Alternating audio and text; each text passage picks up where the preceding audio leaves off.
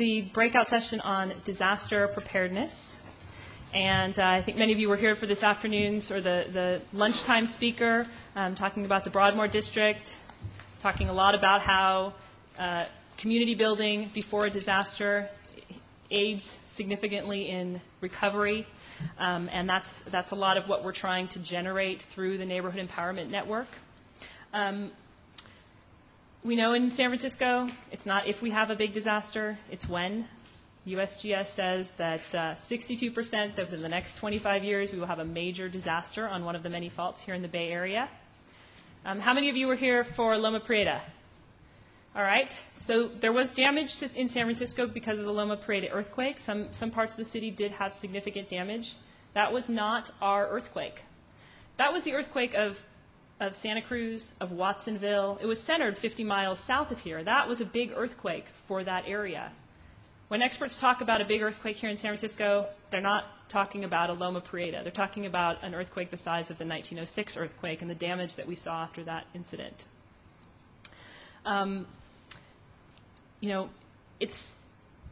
There's plans in place. The city, we do lots of planning around emergency preparedness, but there is no doubt that resources are going to be overwhelmed in a disaster.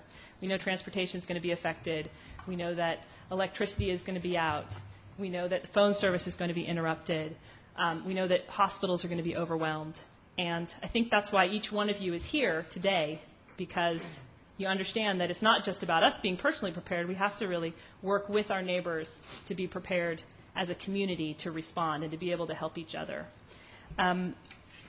There's some lovely panelists we have here today, and they're going to sort of talk about sort of a range of examples of ways that they have prepared in their neighborhoods.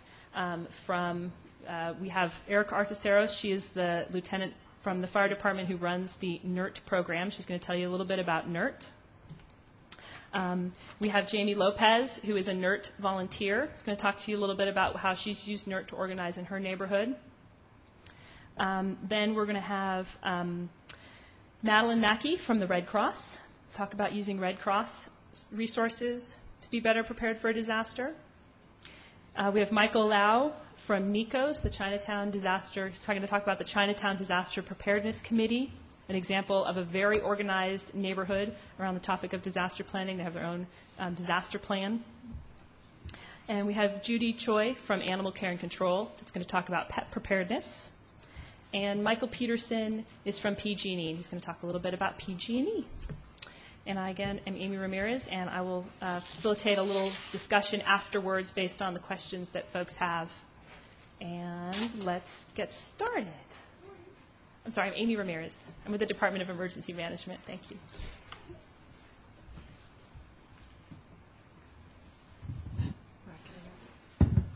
Hi, thank you all for choosing to get involved in the conversation of disaster preparedness. I think we heard at lunch how important it is, and I'd just like to present a little bit about the training program that the San Francisco Fire Department has conducted since 1990, free of charge to you. I see a few people in the room who are NERT trained. Can everyone who has had NERT training raise your hands? That's awesome. I know some of you have had it more than once, so we're very appreciative for that. 1990 spurred the fire department to react to what was not being done at the time, which was training for citizens in how to take care of themselves after the disaster, how to feel more empowered about what they can do after the disaster instead of just waiting in lines for what people could do for them. So it fits very nicely that 20 years later we're having a conversation that still kind of encourages what people can do. And while many of you were here in '89, we know this is a very transient city, so there are a lot of people that weren't here. So getting to know your neighbors is kind of a lost art, right? Even this morning, part of our discussion was, how do I even talk to the person who lives next door to me? So that's really a conversation that we need to have, and disaster preparedness will build upon all of the conversations that are being held today about how to do that. So the training program that the fire department offers has you in mind first. It is built on the foundation of personal preparedness. And what that means is the standards that we're all heard to death, right? Building a kit, making a plan. I can't stress enough to you the importance of actually doing that. So even within our training program, when people leave NERT, We don't know if they follow through on that. I just heard Madeline say this morning 17% of people actually consider themselves ready with those two things. So 17% is a pretty low number, and I think we as a city can do better, and that means us as individuals. So I built my kit 2 years ago, so I didn't want to be speaking without actually having done it, and it's time to revisit, right? It's time to replace some things in my kit. So there's a constant reminder and moving with this disaster preparedness thing. Some people, it triggers for them, they get pregnant. Well, I have somebody else in mind to think about. Or their parents get elderly. I'm going to give them a disaster kit for Christmas. But whatever it is that spurs you into getting more involved in the conversation, the NERT training is built upon personal preparedness first. And then we give skills in cribbing and mechanical advantage, in search and rescue, in first disaster medicine. First aid is for the Red Cross. But in disaster medicine, in teamwork and a component. And all of that till we get to team is, again, skills that you can use individually. You can also apply them to assisting the team, but really we focus on what it is that you can do for yourself first, and then your immediate neighbors. And then we teach this crazy thing called incident command system. We teach about how to communicate with the fire department, which is not run to your nearest station and knock on the door. It's really about trying to maximize getting the most help to the greatest number of people when our resources are overwhelmed. When all 300 of us that are on duty that day, awaiting recall of the additional resources, are put in use, how do you communicate what your individual needs are to the fire department? So we cover that in the training program. And we have a big hands-on component where you get to practice the skills. We always have advanced training opportunities in that incident command. We have additional drills where you can practice using the skills that you've learned in the training. And we communicate primarily by email with graduates of the program. And we ask that people continue with some of their skills every 2 years to renew and stay with the program. But in keeping with this summit, NERT is a community building program. It is neighbors reaching out to each other. Once you graduate from the program, it is about you staying involved in your community. It is about you, even if it's just an email group with your neighborhood, communicating with each other what the plans are, staying in touch with each other. The fire department will continue to support the teams with, hopefully by next week, supplying some equipment that you can respond with flyers and information that you can give to your neighbors and that you can hand out. But the team aspect of NERT really is the community. So I just invite all of you to keep that in mind today as we're all talking.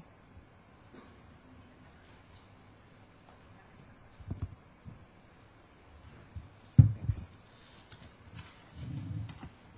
Done? Jamie. Hi, my name is Jamie Lopez. I'm the NERT coordinator for Hayes Valley, if any of you are familiar with that neighborhood. Before I start off on my rant, I wanted to acknowledge that most of what I'm going to talk about was built and developed with a neighboring coordinator in the Lower Hay by the name of Kathy Ober, who was here at the morning session, but she's not here today. So anything I say, give her equal credit for what works and what doesn't work, and things like that.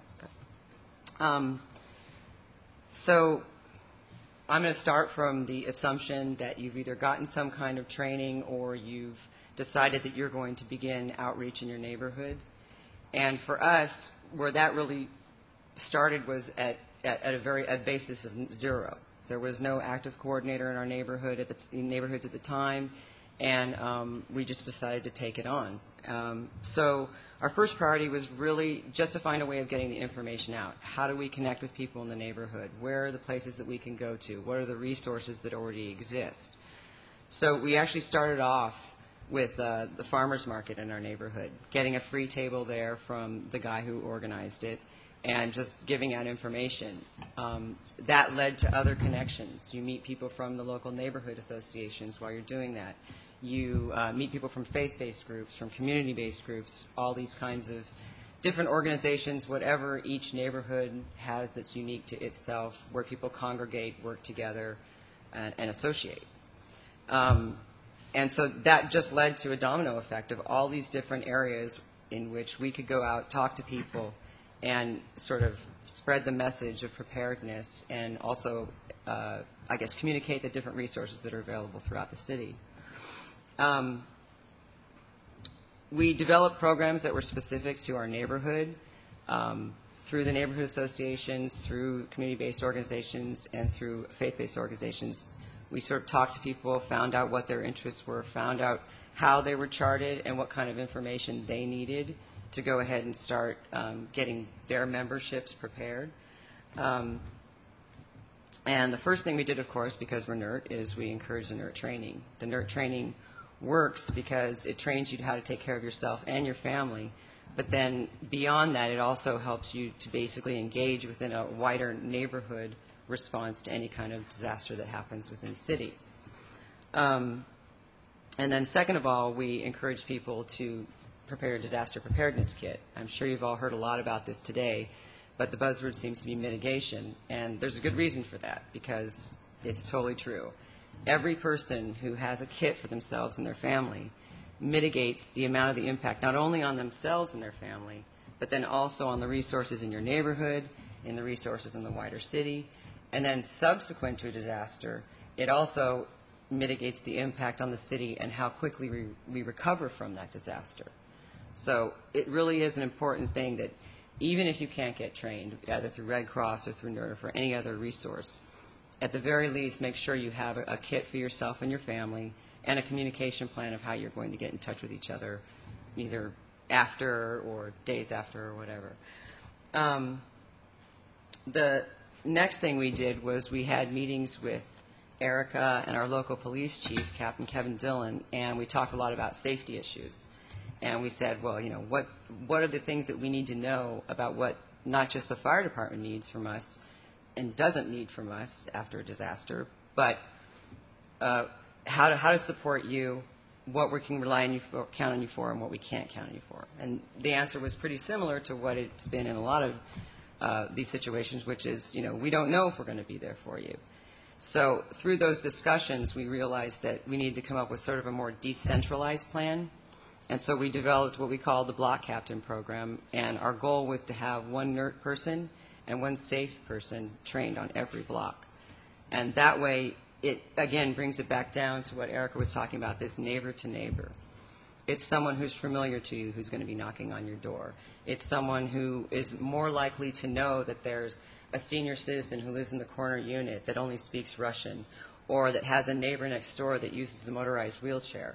Now, neither of those people may need immediate assistance, but, you know, say the senior who only speaks Russian might feel kind of isolated, and it's going to be looking for a familiar face to connect with them in all the chaos that happens after an event. And then the person who uses a motorized wheelchair may just need someone to help them get their battery charged in a couple days after the event. So these kind of things, decentralizing it, making it so everybody can kind of contribute their own little piece to it. You already probably know the neighbors in your neighborhood, and you already probably are going to notice people who maybe don't belong in your neighborhood and who are wandering around after an event. So it's sort of like exploiting, you know, a very San Francisco characteristic, which is neighbor-to-neighbor communication, neighbor-to-neighbor interest and support, and things like that. One of the other questions we were asked to respond to today was to talk about some of the lessons we've learned in this kind of organizing. And over the past couple years, there's two things that have come up for me most often, and that's one, play well together, which means there's many different organizations that are going to have available resources, have different training resources, and yes, there's going to be some overlap, but everybody brings something unique to the table. So play well together, work with those different disaster preparedness groups, everybody exploit their strengths, and at the same time, don't waste your time and energy trying to reinvent the wheel. You know, if I'm going to get shelter training, I'm going to go to Red Cross to get shelter training. If I want disaster response training and search and rescue and how to prepare, I'm going to go to NERT. But I'm not going to try and make all these different people do the same thing, you know, for me at the same time. The other thing is to partner. Take advantage of all the resources that are already established in your neighborhood. Again, that comes back to neighborhood associations, community-based organizations, faith-based organizations.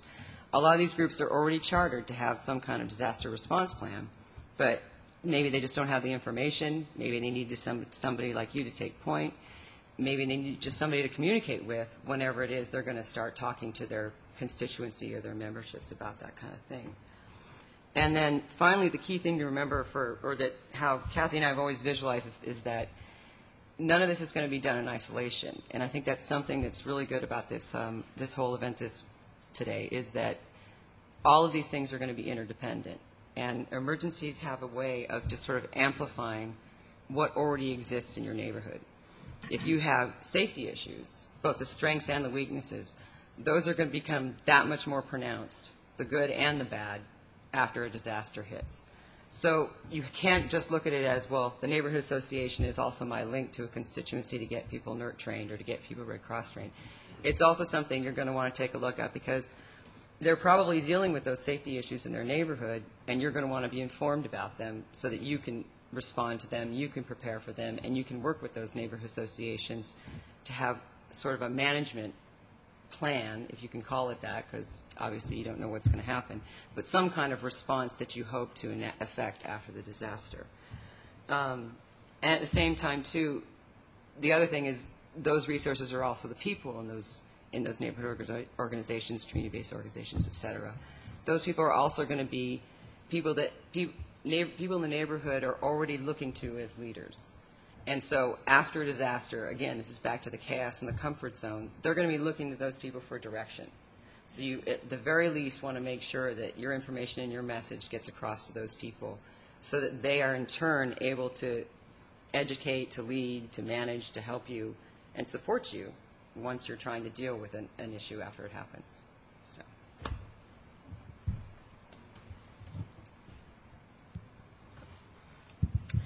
My name is Madeline Mackey, and I'm with the American Red Cross. And I've been on staff with the American Red Cross for about 4 months. I have been a volunteer for over 5 years. And I started with the Red Cross because, like many of you, during that dreadful day back in September of 2001, I was sitting in front of my TV, and I was feeling helpless, and I was feeling hopeless. And I said, if something ever happened in my community, I didn't want to feel that way. I wanted to be able to go out and lend a hand and to be able to help and to make a difference. But I knew I needed training, because what they were saying is that everybody was showing up to the disaster site, but they were getting in the way because they couldn't help. They didn't have the training. They didn't have the skills. So I wanted to have those skills. So I went to my neighborhood Red Cross, and I received disaster training. And I got training in shelter management and case management and damage assessment. And I said, great, I'm ready for the big disaster. And the Red Cross said, no, Madeline, you're ready for any disaster now. And they handed me a hard hat and a flashlight and some papers, and they said, now go forth and help your community. And what would happen is at 2 o'clock in the morning, my phone would ring, and a family will have suffered a disaster, whether it was a fire or a roof collapse or a flood, and we would go out and we would provide shelter, and we'd provide clothing and mental health needs, and we'd provide food. And this happened weekly. This happened every day. There were some nights I would be on call and I would have 4 or 5 call-outs in one night. There were some weeks that nothing happened at all. But I was going out and I was giving back to my community.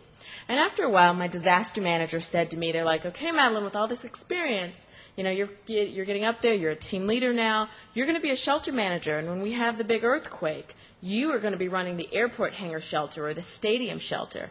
And I said, oh, really, Charles? Is that what you want me to do? And Charles says, that's what you're going to do.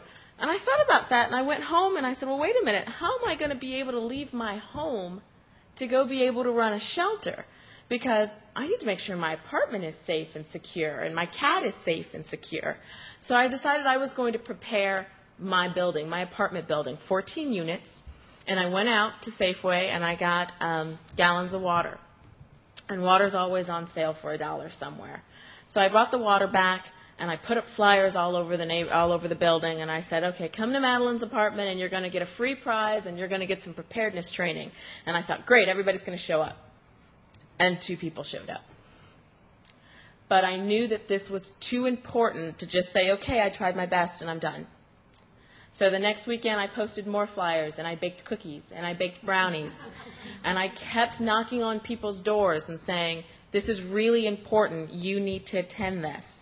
And what happened was we had a little trimmer. You know, those little trimmers every now and then that people have, and you go around and you say, did you feel it? Did you feel it? And we had a trimmer on a Saturday night. And Sunday morning, everybody knocked on my door and said, we're here for our disaster training. And we were able to get our building trained. And if they didn't make the preparedness training, we still went to their door and said, you know, we're sorry you couldn't make it. I'm Madeline. I'm with the Red Cross. Here's a gallon of water. Here's the information you need to prepare your family for the disaster, because this was too important to let them ignore it. So then after a while, I decided I was going to prepare my work, because all my coworkers knew that I was a volunteer with the Red Cross, and I worked at Berkeley Repertory Theater over in the East Bay. And they would all joke and say, okay, when we have the earthquake, Madeline, we're all coming to your house. And I said, I don't have enough food and water for all of you. I said, you need to make your own disaster kits. So I started to do trainings at work. And then I started to do trainings at my church. And just like all of you sitting here, the Red Cross sent me to a summit. And I was sitting there, and someone stood up and started talking about this new program in the Bay Area called Prepare Bay Area. And the goal of Prepare Bay Area was to prepare 1 million residents for the earthquake. And it wasn't Red Cross Prepares Bay Area. It was simply Prepare Bay Area. Whether it was the fire department, whether it was me as a volunteer going out and talking to my community, whether it was you doing it yourself, it was about everyone getting together and preparing our community. And eventually the Red Cross approached me because they found out about this little volunteer that was going around and banging on people's doors and demanding that they all get prepared. And they said, well, Madeline, why don't you come on staff, come on board, and do it officially? So I joined the staff about 5 months ago to go out and get the preparedness message across. And we're doing that with a campaign called What Do We Have to Do to Get Your Attention? And some of you have seen those postcards that are in the back of the room that show Market Street after an earthquake. And everyone keeps asking me, when was this picture taken? This picture was taken tomorrow. And the question is, are you ready? How many of you have your disaster kits? That's good. We can do better. 83% of the Bay Area is not prepared for a disaster. So that's what this is about. It's about talking to each other and figuring out how you can do that. Whether it's you have a disaster kit making party at your house, whether it's you invite the Red Cross to come out and do the free preparedness training. We'll bring out the instructor, we'll bring out the materials. All you have to do is gather your neighbors. Maybe you invite us to your church group. Maybe you simply tell your neighbors, go online, and both the city and the Red Cross has free online training that you can take. There are so many different avenues that you can take that first step to getting your community ready and prepared.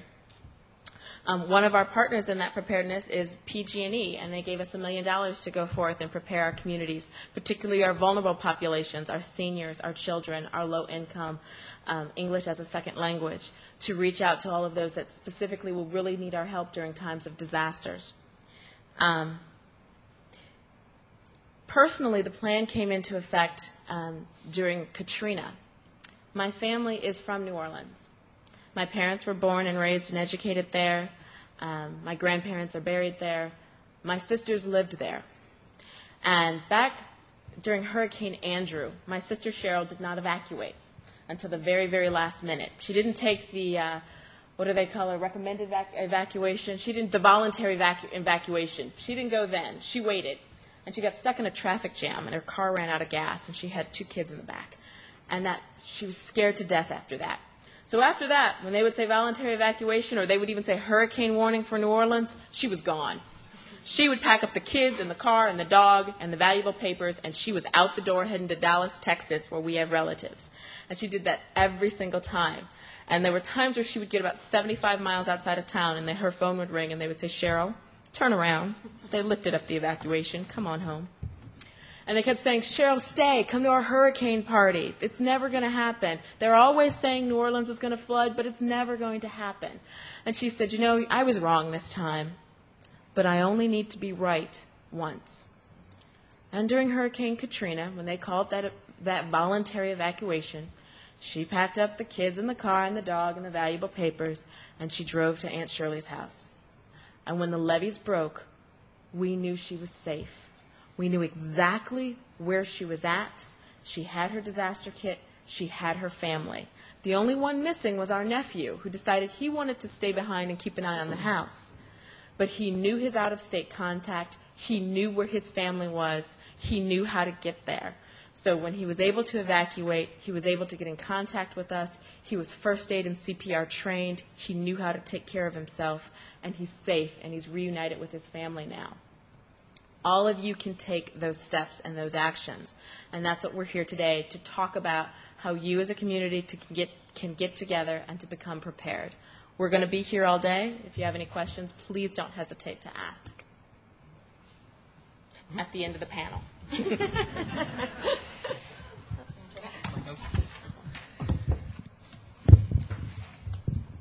Good afternoon. Can you hear me okay? Good.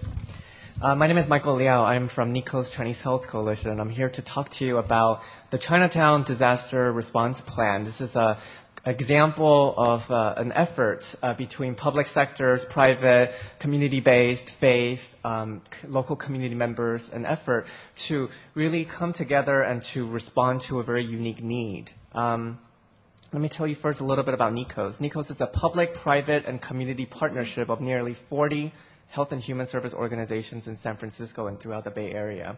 So NICO's primarily engages in activities such as research, education, trainings, advocacy, and coalition building. So we're actually really in a good position to bring all those pieces together. After the 1989 earthquake, NICO's and various of its member organizations realized that there's something needed to be done for the Chinatown residents. We were noticing a lot of things, such as structural damages to older buildings. We had a lot of older seniors, Chinese seniors, who were afraid to leave their homes, and there was a lot of linguistic and cultural gaps that existed. And so, as a result, some of our concerns, I already mentioned a little bit, but one of the facts is that Chinatown is one of the most densely populated neighborhoods in San Francisco. In Chinatown, we also have many SRO buildings. Who knows what SRO is? Okay, it's a single room occupancy, right? So it's not uncommon for an entire family or even generations of a family to reside in one small room. So when we see these SRO buildings in Chinatown, it's not uncommon to have hundreds of people just on the single floor of a building, all sharing one exit, one emergency exit. So it presents real challenges for evacuations and such rescue efforts. Other things have to related to the structural conditions of many of Chinatown's buildings. Many of Chinatown's buildings, particularly the older ones, are of unreinforced masonry that have very high potential of collapse in the event of a major earthquake. And then finally, to the heart of it, there's just a couple of, the reasons why there really needs to be a specific plan, a neighborhood response, is really of who lives in Chinatown, of the socio-demographic characteristics of the residents of Chinatown. Chinatown has a disproportionately large older adult population. For example, actually we have more than 30% of Chinatown residents are 65 years of age or older. This is more than twice the rate of San Francisco general population. So some of the issues related to that, obviously, is how do we get the frail, homebound seniors, how do we help them to evacuate? How do we even find out that they're okay? And another thing have to do with linguistic and cultural issues. A significant percentage of San Francisco, Chinatown residents are what we call linguistically isolated. This is a U.S. Census term, meaning that no one in the household who are age 14 or older speak English well. So what this means is that, all our response plans have to keep in mind that bilingual, bicultural factor. All the signages, all the volunteer workers, crisis workers need to be able to also communicate in Cantonese and Mandarin. Our trainings that we do have to be also conducted in multi-languages. So because of these various unique issues of Chinatown, NICO's convened a preparedness committee that was composed of various organizations in Chinatown. Includes, we're fortunate to actually have 3 medical facilities in Chinatown. Chinese Hospital, we have Public Health Center 4, which is a government facility, obviously, and we also have Northeast Medical Services, NEMS. So these 3 organizations are part of our response network. We also have the senior care organizations such as Self-Help for the Elderly, Unlock Senior Health. We have the tenant housing services such as Chinatown Community Development Center that actually manage many of the SRO buildings. And then we have various other social service organizations that provide actually a wide array of social human services that will come in handy in the aftermath of a disaster. So all these organizations come together. We meet once a month. And so some of the things that we've been working on, we've been doing this, as I mentioned, right after the 1989 earthquake, since 1990. And for some time, we were doing that unfunded. Currently, we have funding from the Department of Emergency Management to sustain our efforts. So some of the things that, and actually PG&E was one of our original founders too, that got us started on our efforts.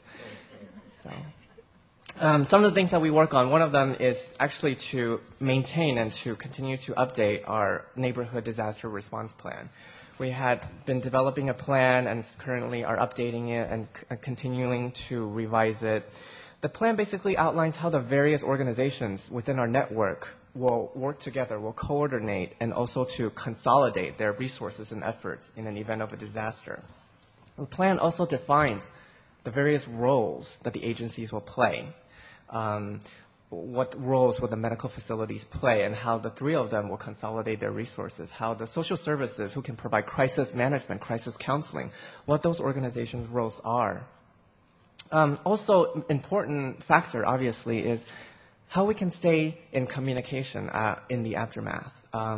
With the assumption, of course, that in a major earthquake, there may be no power and no working landlines and no cell phone service. So one of the things that we did is to purchase some CB radios for some short-range communication and ham radio for more for our central system to communicate with DEM and other organizations. Sorry. And so, and the plan also identifies potential shelter areas in the local area, also designates open spaces. For example, we designated Portsmouth Square, which is an open park with garage underneath, as the facility that we'll use to perform medical triage. And so, because it's a wide open space. The plan also essentially enters into MOU with these various organizations that are in our preparedness and response network. And secondly, another activity that we've been working on is in conjunction with San Francisco Fire Department, NERT, to conduct trainings. And so we've been providing trainings for the local residents and also for our agency workers. And we actually also advocated and helped establish for the first time some Cantonese language workshops. I mentioned previously, just a minute ago, that a majority of the residents are not English proficient. So this kind of resource is very important. And finally, we also been involved in doing some community-wide drills. This is an opportunity where we can take a plan that's on paper and put it into physical practice. These are neighborhood-wide, large-scale disaster drills where we actually had volunteers with the help of the fire department, volunteers who are moulaged to simulate real-life injuries. So they would come in to our Portsmouth Square looking like they have various forms of trauma and injuries, and our team will be there to triage. That's also when we put our communication systems to the test, using our ham radio, our CB radios to communicate with one another to be able to find out what the capacities at each medical facilities are or where to refer folks for different kinds of emergency services. So, we used to do this probably about twice a year in the past. Because of some constraints we have, currently we're only doing tabletop discussions and drills, but we're hoping in the future to do more of these real-life, large-scale community drills. Just before I close, I just want to share with you a couple of other things that we're working on for the future. One of those having to do with trying to secure and purchase some food and water supplies for the community. One of the reality is that we know a majority of San Francisco's population, and if you think about the Chinatown community, very few probably would have enough food and water supplies to last 3 days. For many of our SRO residents, one of the issues is even if they could, where are they going to store the food and water in the cramped spaces that they already live in? So one of the plans is to have food bars, energy bars, or water filtration systems that are purchased to be located throughout Chinatown area for those in need. And then also one of the other things is to work with the city and local businesses. What we found in 1989 is that when folks try to access restaurants, markets, stores to access their food supplies, they were denied. So we're trying to set up a system, an agreement, working with the local businesses to empower them to distribute their foods with the promise that they would be reimbursed by the city for their products and for their services. So those are some things that are work in progress, and that we're continuing to perfect or to make our plan better. And I'll be happy to answer any more questions you have afterwards.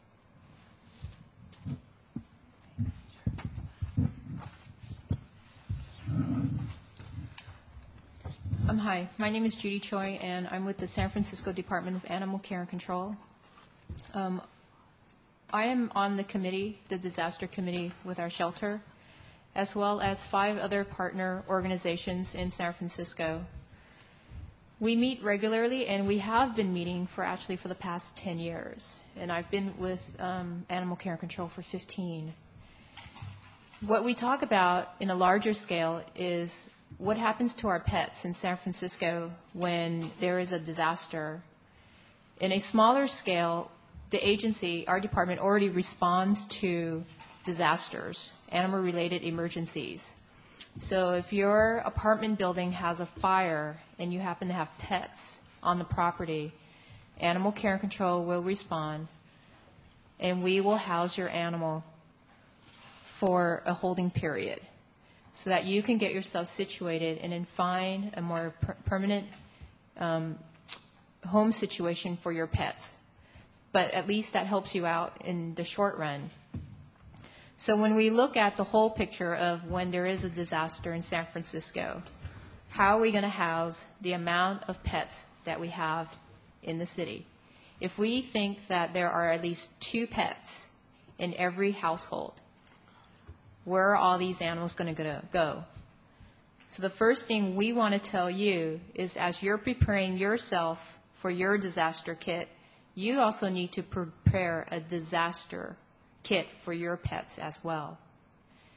And when Hurricane Katrina, what we learned out of that situation, and they were told to keep their pets in their house, fill your bathtub with water, rip up, your big bags of dog food and leave it out for your pets. Same thing, with your cats. And leave them at home. We are not telling you that for San Francisco. We are telling you to take your pets with you. Do not leave them at home. Because we will provide as many housing as we can for your pets. And for you to stay with your pets, we will provide adjunct shelters in human shelters so that you can stay with your pets.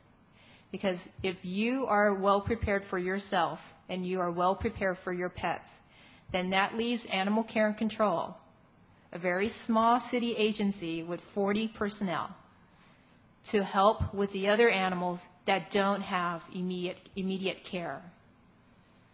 So what can you do to prepare for your pets? So your kit will have a week of food and water, your supplies, a picture, form of identification, as well as medical records. And the most important thing is, for reunification, is to have your pets microchipped. Microchip is a permanent form of ID which is injected underneath the skin in the back between the 2 shoulder blades. We use a scanner, we pick up these unique set of numbers, and they will identify you as the owner of this pet. That is the best way for us to help reunite you and your pet. You can do it on a dog. You can put a microchip in your cat. You can put it on a rabbit. You can put it on a bird. Okay? So we can't stress enough how important it is to microchip your pet. And if you can check with your vet for microchipping, or if you would like to get your pet microchip for $10, we will have Pet Pride Day in Golden Gate Park on October 28th at Sharon Meadows. We meet and we discuss with the San Francisco Veterinary Medical Association on what part the vets will play. So there are about 25 veterinary services in San Francisco. Each of them have agreed on what services they will provide for San Francisco. Also, we have our other Bay Area shelters that will also come and help when we have a disaster, as well as we will go and help a Bay Area, when they have a disaster. So we are able to, and hopefully, have enough help where we are able to take care of every single animal in San Francisco. Thank you. Well, good afternoon. I'm Michael Peterson. I'm with Pacific Gas and Electric. I'm the Director of Corporate Security and Emergency Planning for PG&E. As I mentioned to the group this morning, my timing was just outstanding to do this presentation in front of residents that are actual PG&E customers, because the front page of the Chronicle talked about what? Your rates are going up at PG&E, and here I am. So I also mentioned to the crowd this morning, don't take a shot at me. I'm just the lonely security director that's trying to make a living and trying to get things together from the standpoint of emergency planning. Probably the other question or the other thought you would throw at me is, why is PG&E here today representing or discussing disasters when we probably create and cause about 50% of disasters with our outages? But that's another thing we're working on, and I'm confident that we will get that fixed within a certain amount of time. But I think the real key point that I want to make here as a representative for PG&E, and I think it was touched on by some of the speakers, is that as an organization, as a company, we realize the importance of emergency planning, disaster recovery, and we recognize it from the standpoint it's a grassroots operation for us as a company to restore power, either gas or electric, that we need to have folks ready, planned, and engaged in emergency planning. It makes our job so much easier to take care of. If it isn't there, the crisis, the confusion, the impacts will slow us down from the standpoint of getting people back with lights on and the heat going. So that's really an important point that I like to make. And how do we try to accomplish that? Well, as an organization, as a private company, obviously we do have some additional funds, and we try to infuse those funds into the community from the standpoint of, are they ready and are they prepared, and how can we get them ready and prepared? As mentioned, we did give $1 million to the Red Cross. We also take a very active role in the NERT training. We provide a lot of additional resources, including funding, to help them. I was involved with Michael's group, which is another outstanding program, which again is a way for us to engage in emergency planning, disaster recovery, from the standpoint of things will be better when we get there. As an organization, we also provide a lot of what's called public safety training. That's if you have a wire down or a gas leak, what do you do as a citizen, as a neighbor, as a community? And we provide that training from the standpoint of safety. That's the bottom line of what we're trying to do, is to create a very safe environment. Those folks are available to provide that training across the city here, across our service territory. But we, again, like to go to grassroots. We provide it to emergency responders, local law enforcement, fire services. We also provide it to community groups themselves. And if it is a community group, either a SAFE group and or a NERT group, we will provide that training for individuals. The other, as an organization, for us to take care of business during an emergency, for us to take care of your needs to get power back on, we've got to have extensive and very proactive and very aggressive emergency response planning for our own employees. We've got 20,000 employees, and they need to make sure that their family is in good order, that their belongings, their residents, or all those things, communication pieces, are all in place before they'll come back to us to work to get your power back on. So we aggressively provide training to our employees. We tell them, force them, put together your go bags, your go kits, put 2, 3 together, one in your company vehicle, one at home, one in your family vehicle. So that's another aggressive approach we're trying to do to be prepared for the disaster, for the emergency. We also, again, as a first responder, and if you think about PG&E, yes, we are a first responder because we've got to get the power back on for law enforcement, for EMS, for fire service, so they can complete their duties and jobs. So as a first responder, we engage in the EOCs, the county EOCs, the policy groups for the cities and counties throughout our service territory. We're very active here in San Francisco, where we as a company can be told what is the priority of the policy folks here, the decision makers, of where do we turn the power on first, where do we put the gas lines back in place.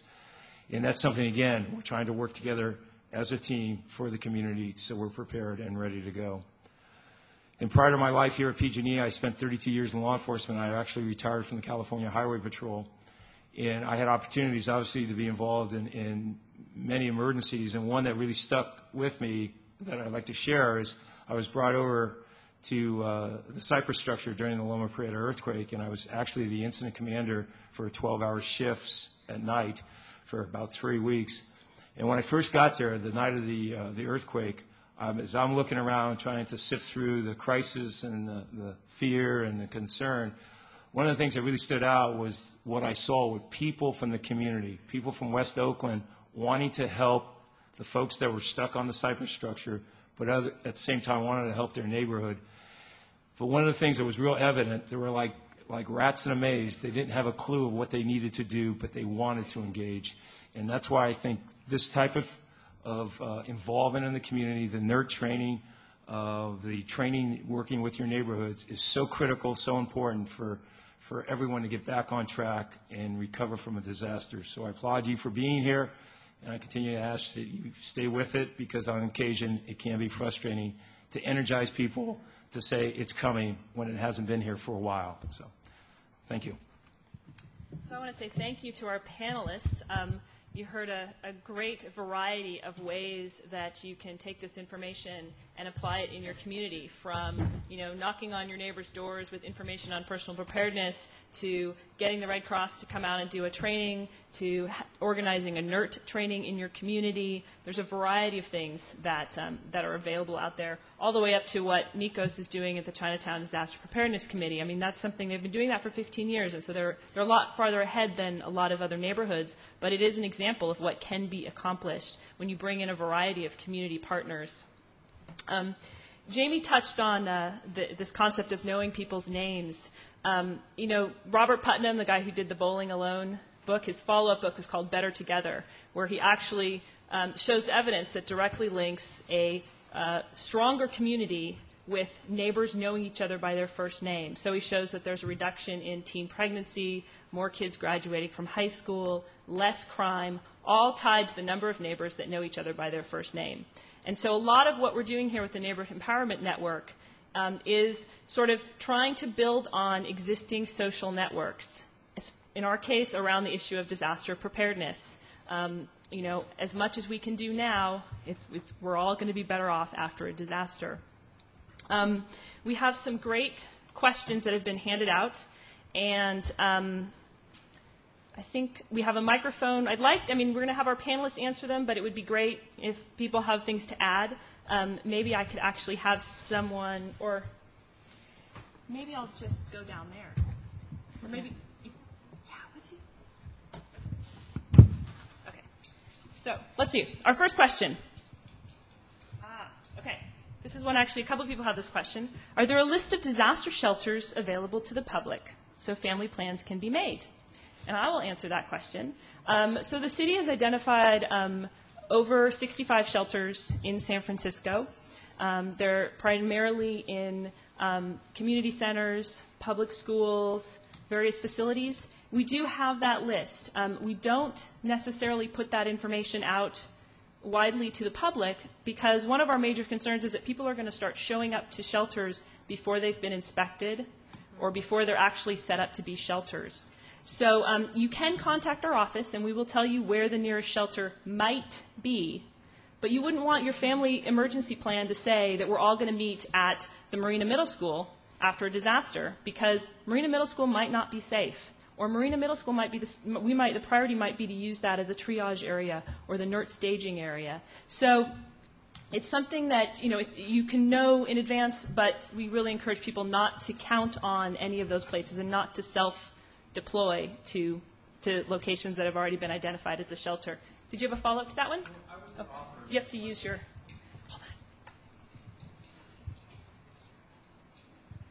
The reason I asked that question is that people are going to be at different places at different times of the day. And our son's going to be at school. We'll probably be at 2 different jobs. So if the home is demolished, we want to at least know where we can go as part of our family plan rather than just like, whoa. And downstairs, I was told by Red Cross as well as 72 Hours that they don't give that list out because for that reason that it might be down, but at least it gives people an idea of where they can go to meet. And on that there also was, can we go to fire departments? I know they're going to be kind of overwhelmed and what have you, but is that a place where people can go to, to try to connect with people that are maybe across the bay or something like that, trying to get home? Or? Do you want to check that, Erica? We told our son to go to one fire department close to where he's at. We would be at the other. Now, if the fire departments at that time, I would think would have better communication between each other and maybe a shelter or to get to one. Erica, do you want to? So within our training, the designation of your sites is not dependent on a fire department. It's not dependent on communication at all. It's one site is in front of your home, and the other is a secondary site, which might be like your aunt's home, if they're accessible. And again, it's about building a network. So it's about building a network of people. So at the school, if your child is at school, the schools have a mandate to provide for them till you're able to get there. So it could be something that you organize. We'll either meet at home, or if home is not available, then we'll meet at the school. So you really want your sites not to be dependent on communication and not to be dependent on services, which both the shelter and the fire department are services. We were just basically wanting to use the fire department as our communication to let our son know we're okay. And that is absolutely not the role of the No. fire department And so after a disaster. So one of the things that when NERT staging areas and your neighbors are NERTs, that is the basis of this, is trained individuals in your neighborhood, is to post a resource board where people can stick notes. That's one of the parts of our training, is that your NERT staging area, which the sites are available on our website. So get to know who the neighbors are in your neighborhood that are trained, and then get trained so you can help them build the critical mass. And that would be an area where they would just stick up a board or designate a phone pole where people can stick notes about who's okay and who needs to be. Madeline, do you want to talk about the out-of-area contact? Sure. As we discovered with Katrina and my nephew, that's where the out-of-area contact becomes so very, very important for communications, because you couldn't call a New Orleans area code. It just wasn't happening. But he was able to reach myself in California and our aunt in Dallas, Texas on a landline. And how many people know their relatives' phone numbers now? And I'm not meaning picking up your cell phone and clicking mom. I mean actually know the numbers. The Red Cross and the brochures that you have a little wallet card. And in that wallet card is your emergency contact plan, where you write down a landline phone number of someone. We're also discovering in disasters that text messaging works and emails work. So having that information written down, having it in your son's backpack, having it in your purse, having it in the car, having it in multiple places so that you can communicate with your out-of-state contact, and through that you coordinate your reunification. So you know what? You have to speak into the microphone because, yeah.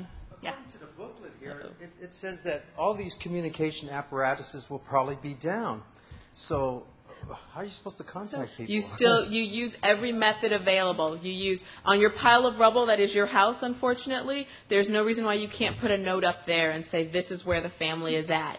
You go to when you can figure out when you're listening to your radio, and the radios will tell you where the shelters are. The first thing we set up at shelters are communications, and you can go there and you can get communications out. You just keep trying. You're right. It is going to be chaotic in the beginning, but you just have to keep trying. And by having everyone's email written down, everyone's phone number written down, having that designated out-of-state contact, you just keep trying. Jamie? On a more basic level, remember payphones? Those are supposedly operating on a different system. They supply their own power as well as a signal. I'm not a technician, so don't quote me on that, but that's what I've heard. So we often also recommend to people to keep a roll of quarters in their Go Kits, because you're probably not going to have any place to get change, if the payphones do work. And there's probably going to be a huge line to use the payphones if all the communication towers are down and things like that. So, again, that's just another one of these, as everybody said, we're going to be doing whatever we can. There's not going to be a whole lot of things you can plan on being available, but you can plan to be able to utilize those things, whatever you find that is available. So.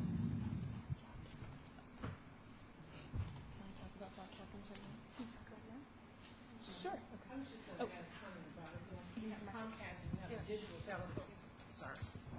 I just wanted to add one comment. If you have a digital telephone system, when the electricity goes, that goes. Everything goes. If you have a landline, you still may be able to get out. And that's the most important thing, is to have a landline. Old-fashioned rotary phone that that's doesn't exactly require right. electricity. To have a landline that does not depend on any of that. And they're also good if you have home security. But when I was back east when they had 9/11, it's very difficult. You cannot get your cell phone to work. Right. Anyway. That's very true. But especially if you've got a digital telephone and your computers, depending on that, on cable, you're not going to be able to get anything through. No email, nothing. It's going to all go. I just wanted to say that. Thank you. Erica, do you want to say something? We had lots of questions. We will get to them all. Do you want to quickly say something about the NERT Block Captain program? I did, because I wanted to really encourage you in building your network. That Cindy's from SAFE is in the back of the room, and they offer SAFE blocks, and that's a communication way to build a network on your block. And we're tapping that resource with NERT and providing a block captain training for NERT that will include the personal preparedness and partner with SAFE to teach about making that block communication plan. And that's going to increase your network and your ability to tell your children options for them in terms of finding you. Another question. What are some issues immigrants face in disaster preparedness and disasters, in emergency preparedness and disasters, and how can they be addressed? Do we have anybody on our panel that wants to speak to that? Michael?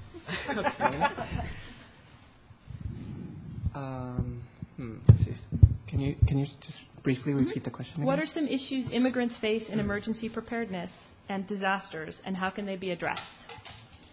So, right off the back, I can think about folks may, want to be able to have a list of the documents that they need to keep with them, especially those who may be on work visas, who may not have documentation, who may not have citizenship, may be able to meet that.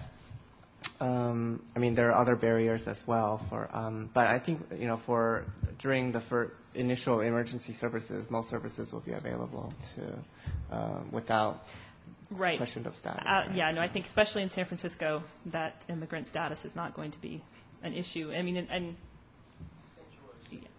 I don't know if anyone can think of any other things.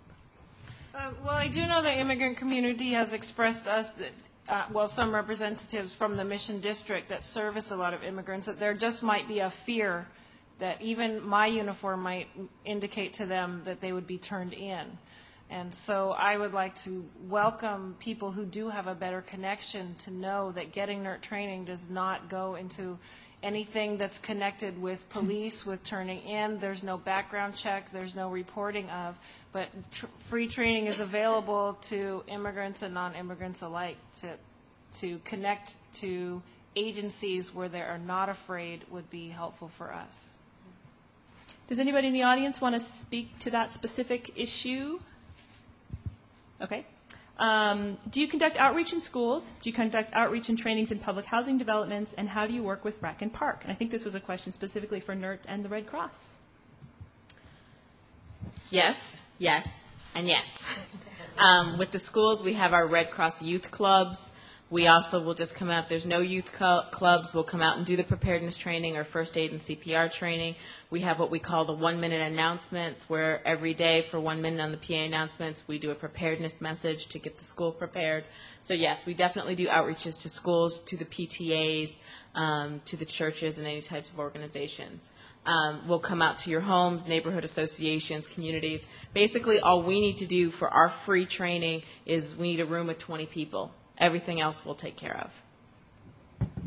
And we have partnered with the Disaster Preparedness Coordinator for the Unified School District to train teachers as well as students. The students receive the 20 hours of volunteer credit if they take the training class. And we are trying to start a teen NERT training program in the high schools.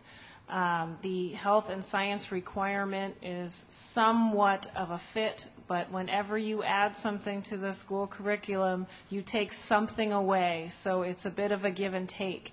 And Lincoln High School and Washington High School have been the two high schools that have hosted NERT training for their high school students.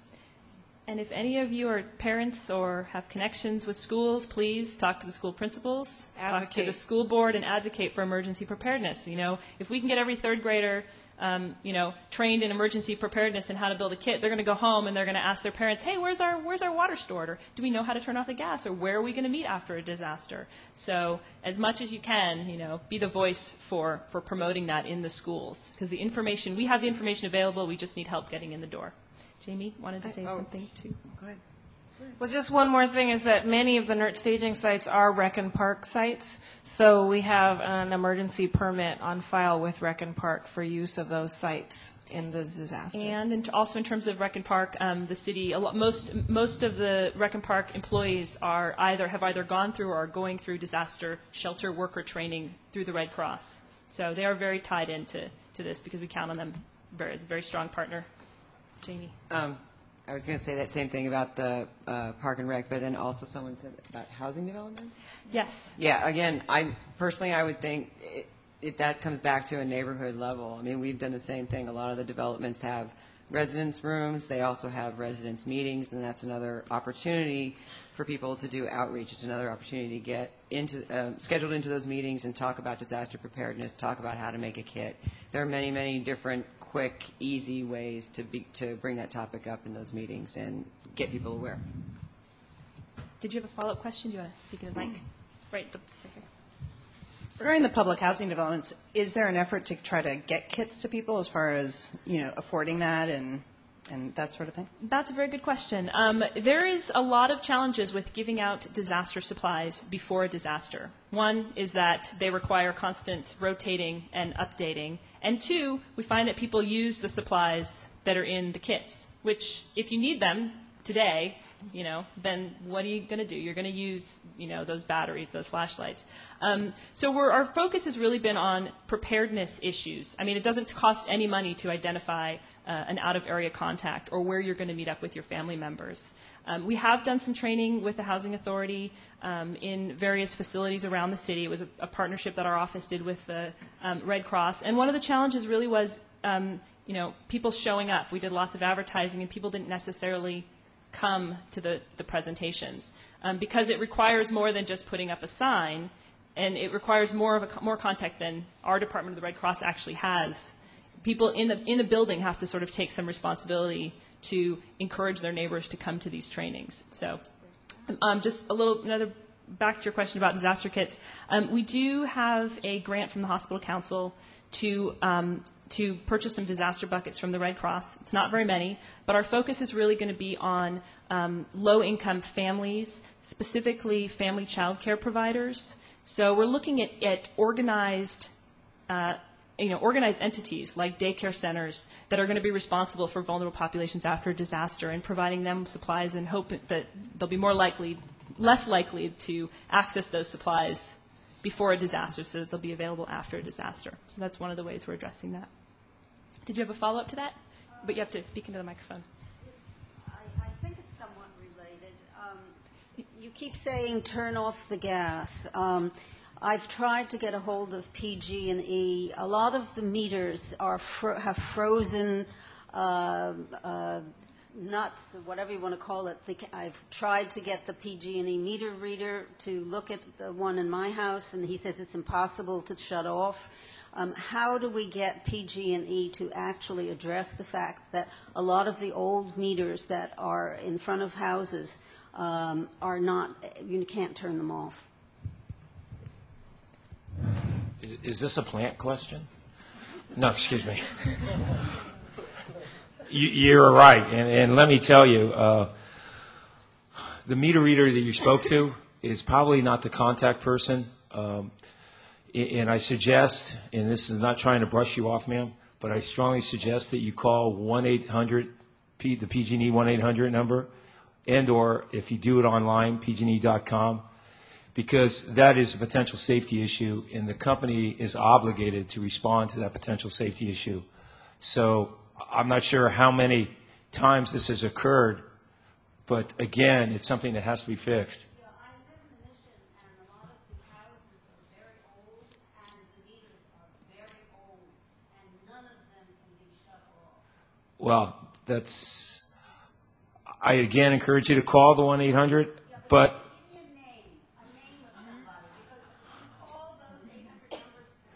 well, Maybe after today, after we finish, I want you to come see me, and I'm going to take your name, and someone's going to call you. That's a promise.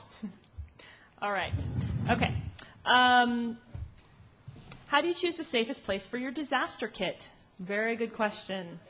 Very good question. In San Francisco, that's a challenge. I mean, I think originally, they said, okay, bury it in a freestanding, structure in your backyard. Well, how many of us have backyards in San Francisco? Do we have anybody on our panel that wants to take a stab at that one? Probably like many of you, I live in an apartment, and there's not that many places I can store my disaster kit. Honestly, I have it in a Foot Locker at the foot of my bed. It's where I know I can get to it. It's bright, it's packed up, and hopefully I'll be able to get to it. But if everything falls down, am I going to be able to get to it? Probably not. You have to do the best you can with what you have.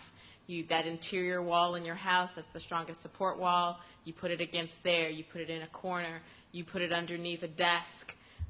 You protect it as best you can, and that's all that you can do. If you can put it in the yard, great. Some people say, I have it in my garage. Well, I wouldn't necessarily keep it in the garage because that may not be the best, safest, and secure place. So you do the best you can with what you have. And it's one of the reasons that we recommend that people keep extra supplies at work and extra supplies in your car, so that wherever you are, you will have access to something. I mean, having a sturdy pair of shoes in your car is going to be a big help if you wear dress shoes to work, because you're not going to be driving your car after a disaster, very likely after a big earthquake. So, have more than one, yes. Okay, Michael Liao. How did Nikos arrange to get businesses reimbursed for distributing food and other supplies in the event of a disaster? And I know that's something that you haven't figured out yet, but do you want to speak to? Sure, we had this question in the morning session as well. But I think, currently we're at the state where we're at right now, we're just trying to approach the businesses. But first, before doing that extensively, just talking with the city to make sure that we can actually get the agreement to have them be able to get paid. And so I'm not sure there's not much more I can say besides that. And the Red Cross kind of has the same thing. Like I, as a volunteer, can walk into a Safeway and say, look, I'm going to commandeer your entire water supply and canned goods for this shelter I'm running, and I promise you we're going to pay you back. What we've done with a lot of those businesses is we've gone and set up a written memorandum of understanding. So it is a written contract that we have with these vendors. Your disaster leaders and our shelter managers have copies of these, so that we can go in and say, it is okay, here's a document saying, first off, here's my identification saying that I am a Red Cross volunteer staff member, here's our memorandum of understanding, and so we're not going to use your store. Thanks. And I think it's really important in terms of bringing the business community into our community planning. Any small businesses that we have in the area, it's a good idea. If there's any like blanking on that word, business associations, merchant associations in your area, bring them in as you're doing your emergency planning in your neighborhood and with your neighbors. I mean, they want to be community partners, and building those relationships before a disaster. When you walk into their store, and you're like, look, we need a lot of Band-Aids right over here. They're going to be a lot more likely to give you those Band-Aids if they know who you are before a disaster. So it's a good idea to start those relationships in advance. Is there a plan in place to use taxis and buses to evacuate folks? Buses, yes. There's the city currently, in fact, uses Muni is one of our partners, even for evacuating people in terms of house fires. So yes, there is a plan to use buses. We have not. Taxis are not currently part of the city's plan, but there's not any reason that they couldn't be. So I think, the taxi commission is right next door to my office, so we'll go over there and see if they want to partner with us. Anyone else want to add anything? Okay. So for San Francisco, is there a map that identifies shelters, NERT staging areas, and Red Cross, locations with emergency services? So as I mentioned before, we do have a map of the city that shows all the shelters. And NERT, on the NERT website, you can see where all the NERT staging areas are. And, those are, NERT staging areas are outdoor spaces. So those areas are not going to have to be inspected before we start setting up services there, or before NERT starts setting up services there. The shelters are going to have to be inspected before we can open a shelter. We're going to have to stock them with cots and water and medical supplies and staff. So that information is a little bit. I just wanted to also remind you that the NERT staging area is your neighbors helping each other. Thank you. And so they are not the place to go to, show up with nothing to not help. They're the place where you go and say, well, I didn't quite get my training yet, but what can I do and how can I help? And if you do have a need, you should let them know that, but understand that you're approaching your neighbors who have had training and have had a conversation with each other, and that's our limitation and our strength. And one of the things we really want to encourage people to do is you need to do a map for your own neighborhood, because there are resources that are not, resources like shelters or NERT staging areas that are going to be key. It's helpful to know if someone in your, one of your neighbors was in the military and has logistics training, or has, used to be a nurse and, has first aid training. I mean, those are the kind of things that you start to identify before a disaster, so you know who has what skills, who has a generator. Just happens to have a generator. There's someone in my building who has a generator. It wouldn't power a whole building, but it's good to know that he has a generator. Why, I don't know. Milkshakes. Make those milkshakes.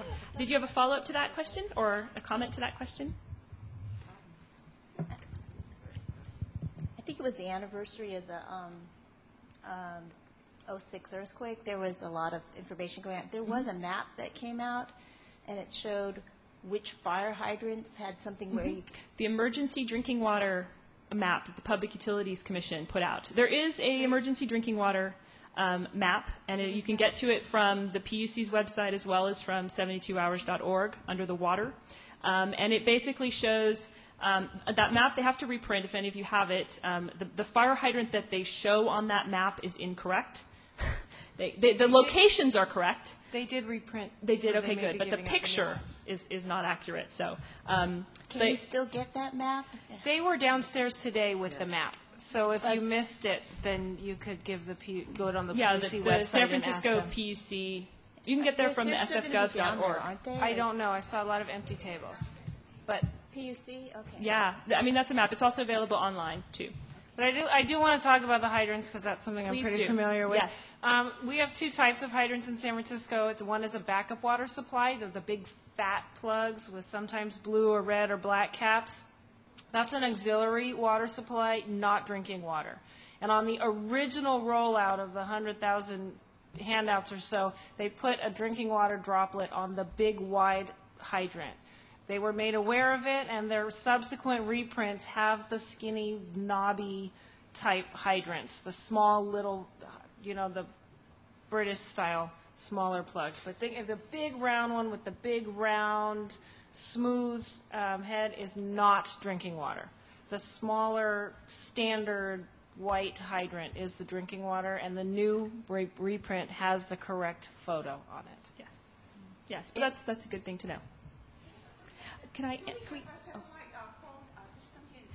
So let me get through this last question here of this, and then we can open it up. Okay, how do I get a consultant to assess what I need to do to improve my building in event of an earthquake, and also to help me to find softest spots in my house? Well, unfortunately, DBI is not here, but they do have a great table downstairs. That's Department of Building Inspection, and they do all inspections. And so they often offer classes that are free to the community where you can go to that site and have a 1-hour lunch training on just exactly what you're talking about. And I also want to promote this, the program that Madeline, I don't remember if you mentioned in this session, but the Mitigation Project. There is a flyer at the back of the room. It is a preparedness course, and we are giving out the free home earthquake safety kits. It's not the disaster kits with food and water. It's the kits with the straps for your entertainment systems, the putty for your china on your china cabinets, your china in your china cabinets. We're giving out those starter kits for free, and there's a class in San Francisco, so you can pick up a flyer in the back of the room. If we're out of flyers, just see me, and I'll give you my card, and I'll tell you where on our website you can find those free classes with the free kits. Hold on, we have a question here. Do we have satellite phone service in California? Yes. Yes, we do. Yes, it can complement services in an emergency. We are also planning very heavily for much less low-tech communication systems like ham radios. You can get free ham radio. You can get a ham radio license for $10 and become part of the city's auxiliary communication services. So you can actually be guaranteed you'll be able to communicate with somebody in a disaster. Do you know how many? It depends. I actually don't know the mileage, but it depends upon the terrain. And ACS has a website on SF.gov at sfgov.org/ACS to get more information about ham radio communications in San Francisco. All right. Other questions? I was just curious the difference or kind of similarities between American Red Cross and NERT training. I guess ideally you'd want to have both in your neighborhood, but I was just thinking, okay, if I were to start something in my neighborhood, would I start getting 20 people together for American Red Cross? Would I just go to a NERT training that already exists? Or I just didn't know what was the better. I think it depends on your community. You know, if they're raring to go and revving up and like, yes, we are ready to do this, we want to go all out, I'd say go to the fire department and get the full NERT training and everything. If they're kind of like, I'm not sure, and you're just getting to know each other, the Red Cross training is really great because it's an hour, but we only cover the personal preparedness. Like, it's that first step. And NERT also does a personal preparedness part during their training. So if you want to say, okay, let's just get everybody in the same room and get a look at everyone's faces and know their names, you can do the first day of the Red Cross training. We'll partner up. You can invite us both to your first meeting, and we'll present both of our trainings and different aspects of it. You can invite the Humane Society, and they'll come out and do a Animal Care and Control. Huh? Animal Care and Control. I'm sorry. Sorry. Animal Care and Control. And they'll come out and do something. You know, you can have your own little mini resource fair depending on the nature of your community. We do first aid CPR. Do you guys do? We do not do first aid CPR. Your number. Right. So we do first aid CPR. We do the shelter training and case management and damage assessment. We do a little bit of ham radio operators, but they do a lot of search and rescue and things like that. And triage. We don't do any triage. So it's a combination of what you want. First steps, invite us both, or invite the Red Cross to come out and do a personal preparedness training, and we'll get in touch with our friends at the fire department. So we are going to take some more questions, but before we do that, if you want to look under feel under your seat, we have four stickers that are on some of the seats. So there's a lot of seats that don't have anyone. So if you have a sticker, we have a little prize for you. So let's see here. I didn't put like any half in the of front name row tag. because nobody sits there. Let's see. There's one in the back. Woo! All right. You get a prize. So hold that up so everyone knows what they're looking for. All right. Yay. Come on, there's 3 other ones under there. Feel around the seats next to you. There's one up front. You need to be on television. All right, number 2. This one right there. There are 2 more. All right. There's the 3rd, 4th one. All right. Excellent. Okay, any other questions that people have? Okay, go ahead. Water hydrants, if you drink the bad water hydrant, what happens to you? drink the bad water in the fire hydrants, what happens to you? The smaller hydrants are connected to the drinking water system. The larger hydrants are connected to the reservoir on top of Twin Peaks. And what happens to you if you drink it? Sir, any contaminated water can have various bad health results. I saw another hand, didn't I? No? I got another question. All right. If you understand that this group is promoting getting next to the desk rather than underneath it, my buddy was in a 897 staff. He saved 180,000 lives. He says you should get next to the desk because after you find the live ones in an earthquake, is there anybody with a position about this? You get next to the desk rather than underneath it? I have some references to that on the NERT website.